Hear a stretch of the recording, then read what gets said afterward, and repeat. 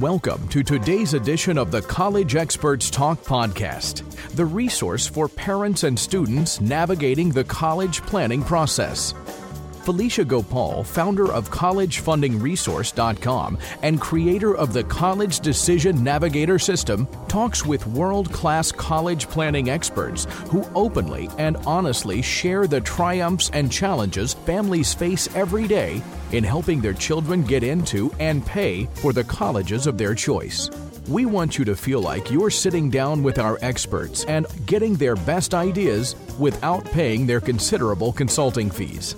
So sit back and relax as Felicia interviews others about the issues and concerns of selecting colleges, competing for a coveted place in a class, and ultimately paying for the colleges that admit your kids. This is Felicia Gopal of College Funding Resource, and today I'll actually be the interviewee, and I've got my good friend Jacqueline Weisner, who is a mortgage broker with PNC. She often, as a mortgage broker, talks to families about what they need to do for college, because mortgages and college seem to go hand in hand. So, Jacqueline, welcome, and thank you for being on the phone call. And I just want to turn it over to you, and you can ask all the questions you want to ask me about the whole college planning and funding process. Okay, well, thank you for having me, Felicia. And as you said, mortgages and college go together because often people are getting their refinanced mortgages to help pay for college, which I've learned from you isn't always the best way to go. So as I ask questions, maybe first you could tell me how you came to specialize in this area. Well, actually, that's a good question, and I'm glad you asked. It turns out that as a certified financial planner, I've been trained to help people save for college. So I've been in the industry for about 15 years, and I've been talking to parents all the time about how to save for college. However, what happened a couple of years ago, I ran into a set of parents who had not saved as much as they wanted to save for college, and they were staring college dead in the face. They had a student that was a junior in high school, and they just didn't have enough time at that point to really do the savings that they wanted to do, so they asked me what to do, and really, I had no options. If you hadn't saved with me, there was really no option. So what I did is I started looking for what sorts of resources, or was there anything that parents in that particular position could go to. And what I found is there's quite a few resources, and if you understand the process, then I can help parents navigate and go through the whole college planning and funding process. So there are options for parents who had waited or hadn't had the opportunity to save, but it's a matter of finding out what they are and then being able to kind of move forward and take advantage of them. Wow. Well, parents not being prepared or haven't saved is a big issue, I know. But you're saying there are resources, but really, should all students attend college? Oh, now that's a loaded question. And the question is, I'm going to actually turn it around. And when I talk to my parents and my students, when I'm working with them, is I'm going to ask the students three questions. I'm going to ask them, why do you want to go to college? So the fact that, mom and dad are telling you you want to go to college is not a compelling reason to go to college from my particular perspective. The fact that you want to go to a college as far away from your parents as possible is also not a compelling reason to go to college. And the fact that all of your friends are going to college is, again, not a compelling reason to go to college. I want the students to demonstrate and explain to me and to their parents why they want to go to college, what's important about going to college for them. I'm also going to ask them a question of what school do you want to attend and why. When I was looking at colleges years ago, one of the colleges I wanted to go to was Ohio State. It's got a fine football program, and that's why I wanted to go. Now, I've got a dad who's an accountant. And so when I told my dad, I really want to go to Ohio State, and he asked me why, I said, well, they've got a good football program. That was not a compelling reason for him. He was not going to open up his checkbook and write me a check to attend Ohio State because they got a good football program. What I want to hear is that they've thought through and had come up with some decisions about why they want to go to college. I also ask them what major they want to pursue, and I'm going to ask them why they want to pursue a major. Is it because you have an interest in this, it's because you are good in this area. I want them to be able to articulate to me, at least as much as a 17-year-old can articulate, why they want a particular major. So no, I don't believe that all students should go to college. And if they can't answer those three questions, why do you want to go to school, what college do you want to attend, and what major are you interested in pursuing, I think there's some more work that the students are going to need to do, because we all know that college is an investment, and it's also a partnership, and the student's role in the partnership is to be active in the college planning and admission process. And answering those questions and having really good answers is them showing that they are interested, they're committed to attending college. Of course, as part of their partnership, one of their other things is they've got to get the best grades possible, participate in extracurricular activities, take the SATs and all the various different tests, and so that's their role. Their parents, on the other hand, have got a role in the partnership in being active in their students' education. You don't wait till the last minute to become active when your student's a junior or a senior. You want to be active all along. You're going to help your students develop values and position your child to be an asset in a student body. At least that's my opinion about what it is. I've got two very young children. I've got a 3-year-old and a 6-year-old, and that's really what I'm trying to instill. You ask my daughter, what's her job, and she'll tell you, my job is to be a good student. So, I'm training her from a very young age to be a good student and to be an asset to a college class. Well, I think a lot of parents can really appreciate that perspective and the fact that you're asking those questions, because often they aren't asked, or they're just not asked enough. And kids have a way of dismissing parents, but when an outside resource begins to look at those issues and ask students to really give some feedback, I think it gives a very powerful perspective as well as insight into how a student is thinking and where they're trying to go.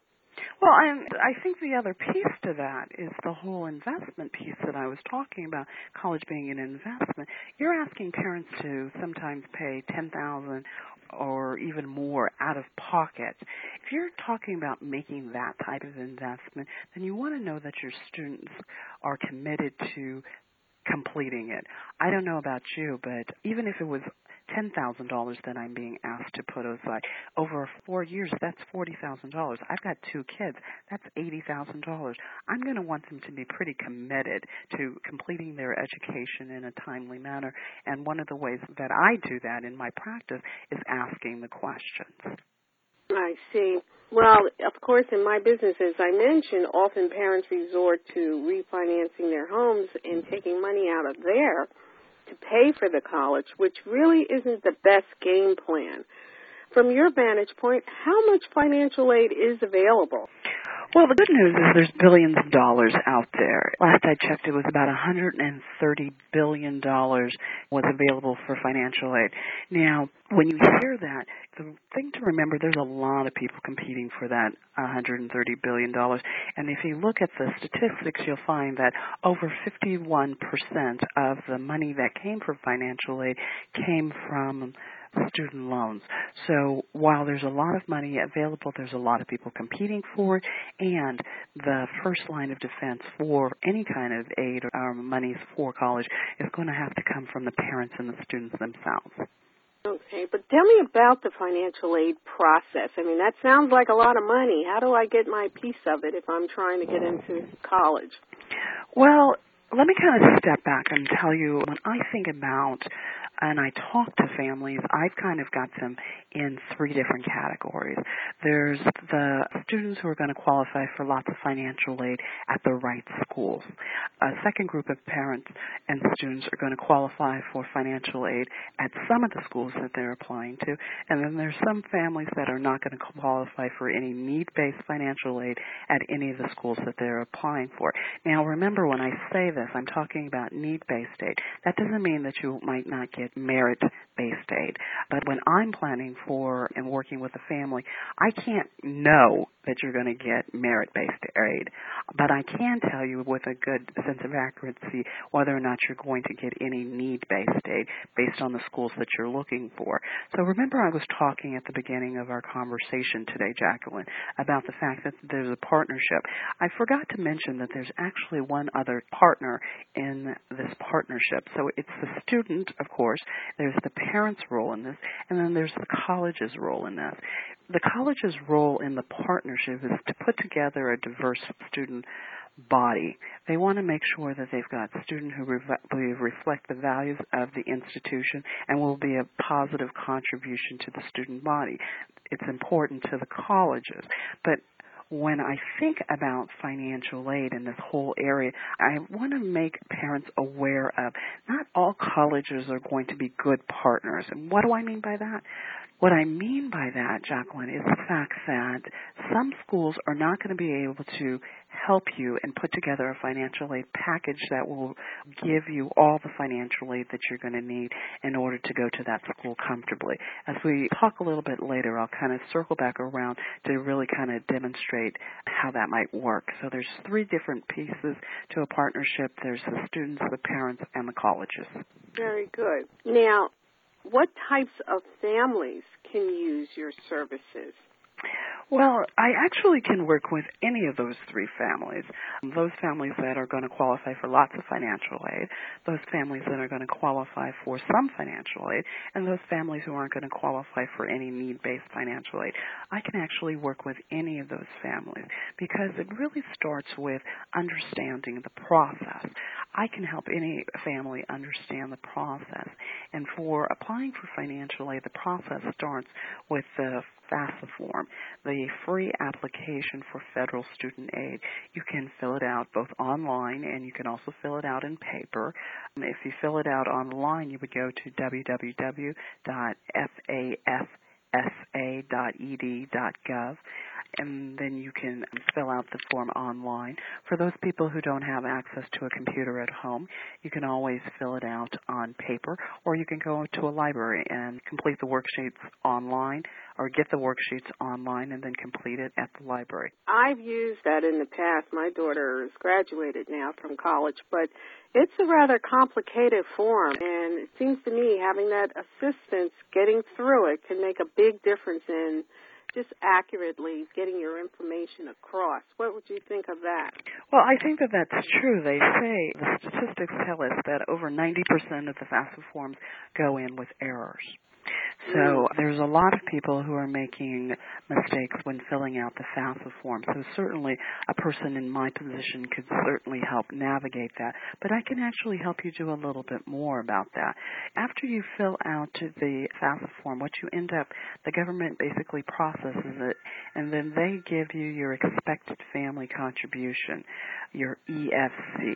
Your EFC then goes to the families and the colleges themselves. It goes to the families to let them know how much they're going to be expected to pay out of pocket before any financial aid kicks in.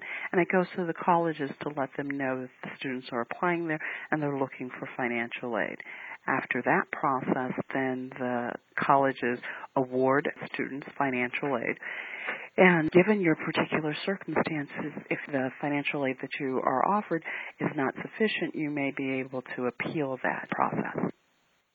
But in terms of that process, it seems like it can be awfully time-consuming. How much time do you really have to give to it? Well, I'm not sure that the federal government has filled out their forms recently, but what they tell us is it should take about a couple of hours to fill out the forms. Now, most people say that it takes them considerably more in terms of having to gather all the assets. And if you go to that FAFSA website that I told you about, they'll actually give you a list of all the items that you should have on hand in order to fill it out. Typically, when I'm doing them, I would take about an hour to complete it, but I've been doing them for a while. So it just kind of depends on your circumstances about what a good handle you've got on it in order to kind of move forward. The information that you're going to need for your expected family contribution in order to do that is both the parents and the student's income, the assets of the parents and the student. Of course, you need to know the size of your family, how many people are in school, the age of the oldest parent. Those are all the factors that go into calculating your expected family contribution. I see. And is there a certain timing for getting that in, mailing it in versus waiting up to a later date? What would be ideal? Well, the ideal thing is to make sure you get it in before the deadline. But the first time that you can complete the FAFSA form is actually after January 1st in your senior year. So that's the first time. What I tell people who are applying to multiple schools is to make sure your FAFSA is in by the first deadline of all the schools. So say somebody's got a January 15th deadline by getting the FAFSA in, another one's got a February 1st, and the other one says you can wait until March 1st. Well, then you've got to get it in for that January 15th date, because if it's in for the 15th, then it's also in for all of the other dates that follow. So it's important to make sure that you don't miss deadlines, because missing deadlines mean missing money for you. And if you're in a position where you're going to need the financial aid that might potentially be offered, you want to make sure that you get it in by the deadlines. Okay. Well, we keep hearing financial aid, but grants, loans, scholarships, all of that falls under financial aid. What's the difference between them and advantages of them? Well, grants and scholarship is free money. So every parent I know wants free money. If I was to go down and ask any parent, do you want some free money, they would all say, absolutely, give me as much as you can possibly give me. So grants and scholarships are about free money. There's basically a number of different kinds of grants out there. There's the Pell Grant and the SEOG grant. Both of those are need-based grants. There's also some fairly new ones, which is the Academic Competitiveness Grant, which is offered to students who are seniors in high school who are going into college. And basically what they're looking for is the federal government is looking for students who have an aptitude and an interest in going into the sciences, and they're also looking for students who've maintained a certain grade point average. So that's the Academic Competitiveness Grant. They now offer the National Science and Math Access to Retain Talent. That's the SMART grant, and that's offered in the latter part of your college education. And if you are pursuing a degree in certain maths and sciences, then you have the opportunity to qualify for the SMART grant. Don't forget that colleges themselves may offer grants, as well as many of the states offer grants to students who are attending schools in their states. So don't forget that potential place for grants. The other thing that parents always want to know about is scholarships. I've got some bad news about scholarships. And my bad news about scholarships is only about 2%. So I remember I told you that $130 billion in financial aid out there and available in the last year for financial aid. Of that, only 2% of it came from scholarships. So there's a lot of financial aid out there, but most of the money is not coming from scholarships. Now, I say that not to discourage you from applying for scholarships and pursuing scholarships, but just so that you're aware of the impact of scholarships probably on your financial aid package. There may be some people who get lots of scholarships, but Alliance Bernstein did a survey, and they basically surveyed parents and asked them, what do you expect to get for financial aid? And what they found is most parents were overestimating how much they were going to get in scholarship and grants. The free money, they completely overestimated how much they were going to receive. So that's the bad news. Now, the good news is there is lots and lots of scholarship money out there.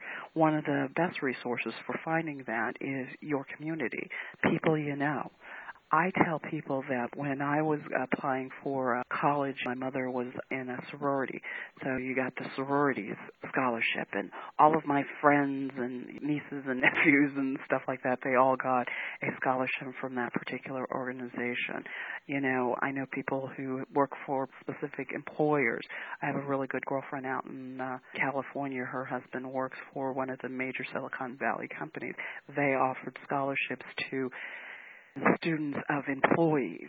So go after the easy money. You know, if your church offers money, I have taught for the last couple of years a program, or I've spoken at the National Association of Black Accountants has a summer program here in my area, and it's a training program to basically introduce students to the concept of accounting and finance as potential majors.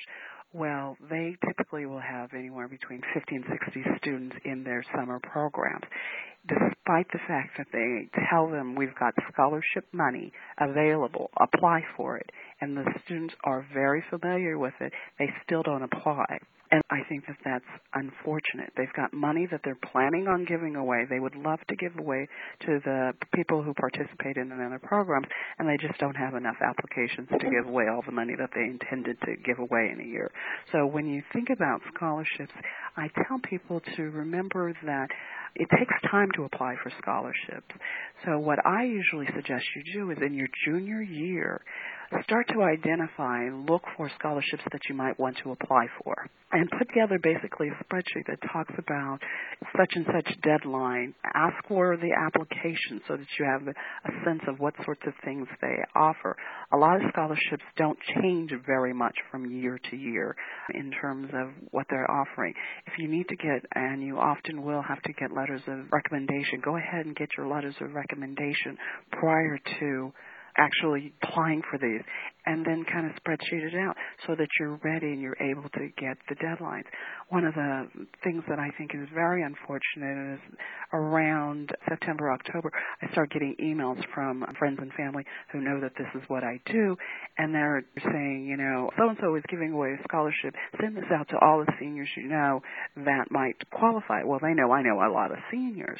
The unfortunate part about that is by the time I get it, they just don't have a whole lot of time to put together their best program. What I'm suggesting is it gives you a year to put together all the things that you're going to need to do in order to have the best chance of getting a scholarship. So I think that that's one of the ways that you can load the deck in your favor for scholarships. I see. And rumor has it that scholarships or grants somehow impact the amount of loan that's available, or has some sort of negative value when compared to the loan amount. Is that true? I'm not exactly sure what you mean, but one of the things that I think is sometimes a surprise in terms of scholarships is they have inside scholarships and outside scholarships. An outside scholarship would be a scholarship that you receive from someplace outside of your college. And if you get a scholarship that is an outside scholarship, and sometimes what it does is it reduces the amount of financial aid that you may qualify for. So a lot of parents think that if I get $5,000 scholarship, then that means that's $5,000 that I don't have to pay. No, it's more like along the lines of that's $5,000 the school doesn't have to give you. So they take that $5,000 and they use it to reduce how much they would give you in financial aid. It never affects your expected family contribution. Your expected family contribution is your expected family contribution. It's how much you're going to be expected to pay for college, no matter what college you go to. I see. Okay. Well, Felicia, you have really covered a lot of territory in a short amount of time. I know that there are going to be other questions that I have, but at the moment that pretty much covers what I wanted to get more insight about. Well, let me Are there anything that you think I should consider before we end this? Absolutely. There's a couple things that I want to kind of leave with you. One is I just want to kind of talk about loans. So I told you 51% of the money that is used for financial aid comes from loans. So I want to talk to you about some of the loan programs that are out there. One is the Stafford loan. There's both a subsidized and an unsubsidized. The subsidized means that the federal government pays the interest while you're in school, and the unsubsidized means that either you pay it while you're in school or you just add it to the end of the loan when you graduate. Now, a lot of parents are like, I don't necessarily want my students to take out a student loan. I have a different thought as far as that's concerned. And my thought is I want the students to have some skin in the game. So the minimum that you can take out when you're a freshman is $3,500 in a Stafford loan. I almost make it a requirement that all of my students have to take out $3,500 in student loans so that they're aware that they are on the hook about paying some of this back. No matter what they do in school, they're going to have to pay some of this back. It kind of gets their attention, and it makes them understand that an education is very, very important, and we want you to understand that you are going to have to do something in order to pay for your education. It's not just mommy and the schools paying for it.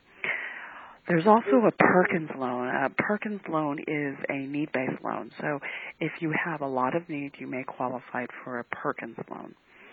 For the parents, we also have the PLUS loan, the parents loan for undergraduate students. Now, the thing that's interesting about the PLUS loan is it's a credit-based loan, but you can take out a lot of it. So if you were attending a school that cost $25,000, for instance, and you got $10,000 of aid, then you can take out a loan for $15,000. So you can take up to the cost of school minus any financial aid. That's how much you can take out in a student loan.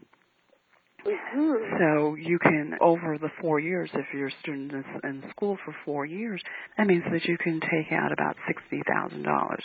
Again, let's think about my circumstance. I've got 2 children. That means that I'm taking out $120,000 in loans. Not something I necessarily want to consider. So while you can take it out, the question that you always have to ask yourself is, does that make sense? Because the thing about loans to be careful about, and the thing I want parents to remember is right after you finish paying for your kids' education is your own retirement. And there is no loan program for your own retirement. So you don't want to definitely get yourself into a situation by taking out too much in loans to pay for your kids' education. They can always get loans. There's all sorts of options for them, but there's no options for you as a parent in retirement. There's 2 other loans that I'd like to kind of talk about. One is the Graduate Plus loan. It's a fairly new loan. It came out in the last couple of years. You can take it out for the entire cost of your college minus any financial aid. So it's a good little program. One of the things that you're seeing increasingly is the alternate loans or educational loans, student loans. And those are loans that are, again, credit-based. They're in the name of the student. However, most 18-year-olds don't have very much in ways of credit history. So they often will require a cosigner for them. But again, I urge you to consider the same thing that you considered for the parents, which is to think about how much debt the students can service once they leave school. So if a student is in a major, that will probably mean that they get out of school making about $35,000. You don't want them to come out of school with $100,000 worth of debt. That will strangle them. So as you start to think about these processes, think about the impact of not just today in terms of taking out student loans, but also think about its future impact. The future earnings of the students are very, very important. So those are all the things that I really wanted to make sure that I covered inside of that. But there's basically, I want to leave with 5 action steps. First of all, no matter where you are in this process, do what you can now. Don't beat yourself up about what you didn't do, what you wanted to do, or any of those sorts of things. Start where you are now, but make sure that it's not at the expense of your own retirement. help your students focus on a major. Have them narrow down choices. What are they interested in? What are they good at? Have them take assessments in order to do that. Talk to their teachers. Talk to them about what sorts of things are you interested in, and then start to look at majors that support that, and then also go the next step and think about what types of careers might I get into and what types of income. So it's kind of a multi-stepped process because it's not just going away to college. It's about that first job out of school. You know, I'm not asking a 17-year-old, 18-year-old to make a decision that's a lifetime decision, but I am asking them to consider what do they want to do when they first get out of school. The next thing is find out what your expected family contribution is before you're about to go off to college. I tell people no matter how old your kids are, go ahead, get on www.FAFSA Forecaster. That's FAFSA Forecaster, the number 4, Caster, CASTER.com. And basically, if you go on there, then you'll be able to find out, get a good idea of your expected family contribution. In addition to that, you'll have a pretty good idea of your eligibility for any financial aid. That's good information to have now because that'll give you enough information to maybe make some different choices. If you're not going to qualify for as much financial aid as you thought you were going to qualify for, then you need to know that so that you may be able to make different choices right now about how you allocate your money so that you're saving more. Make sure that you also investigate the policy of the school. Not all schools are good financial partners. What I mean by that, and this is what I talked about a little earlier, there's the cost of college. The cost of the average college, and I'm going to round this off to make my math easy, the cost of the average 4-year public school is about $15,000. The cost of the average private school is about $30,000. Say that your expected family contribution is $10,000. So $15,000 for a 4-year private college minus $10,000 means that your expected family contribution is $5,000. Now, if you were looking at a private school that costs double that, sometimes one of the choices that parents make is, well, you know, you need to concentrate on the public school, and they won't even let their students apply for private colleges. Well, private college, it's $30,000. You've still got $10,000 of expected family contribution. What in that case is your total need? $30,000 minus 10. 30. Right, so $20,000. $20,000 is your total need at the private school. It's $5,000 at the public school 4-year, in my example, and it's $20,000 at the other school. So despite the fact that the college was double the price, how much you're expected to pay is exactly the same. So when I talk about all schools not being good partners, what you may find is, in my example, say that school, the public school, is not in a position to pay all of your need. So instead, they can only give you $3,000 worth of financial aid.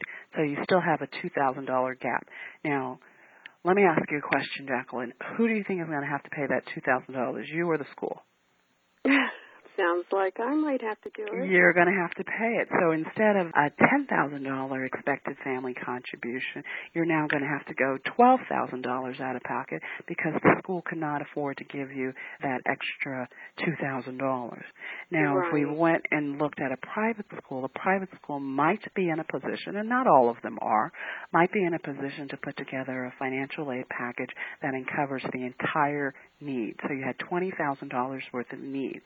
So in that case, they're going to put together a financial aid package that covers the entire thing, and you are still only going to have to pay $10,000. That's why you often hear people like myself talking about go ahead and apply to private schools because you never know what type of financial aid package they're going to put together for you. And if that college has a policy of meeting every bit of your need over and above your expected family contribution, it may be better for you financially than attending the state college.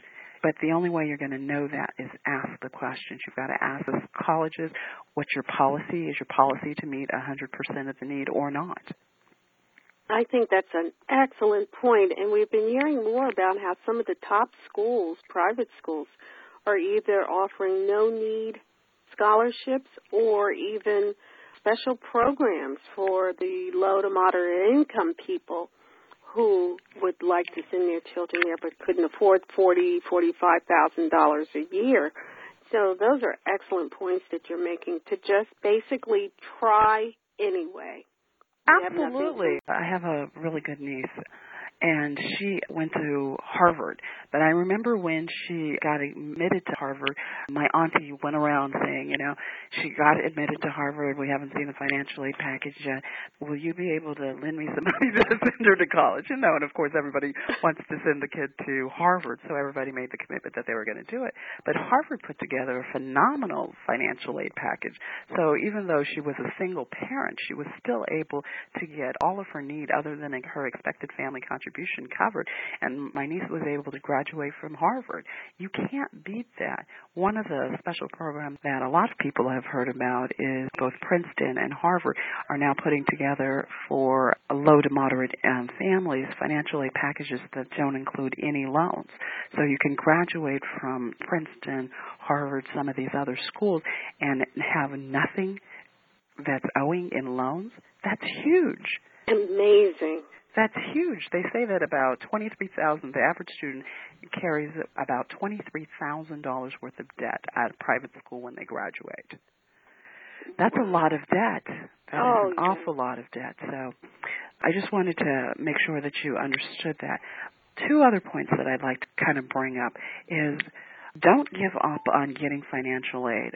I have 159 different strategies that I might be able to employ on various people's circumstance in order to come up with a solution that works for your family and your family's cash flow and commitments. So make sure that you ask for the help that you need.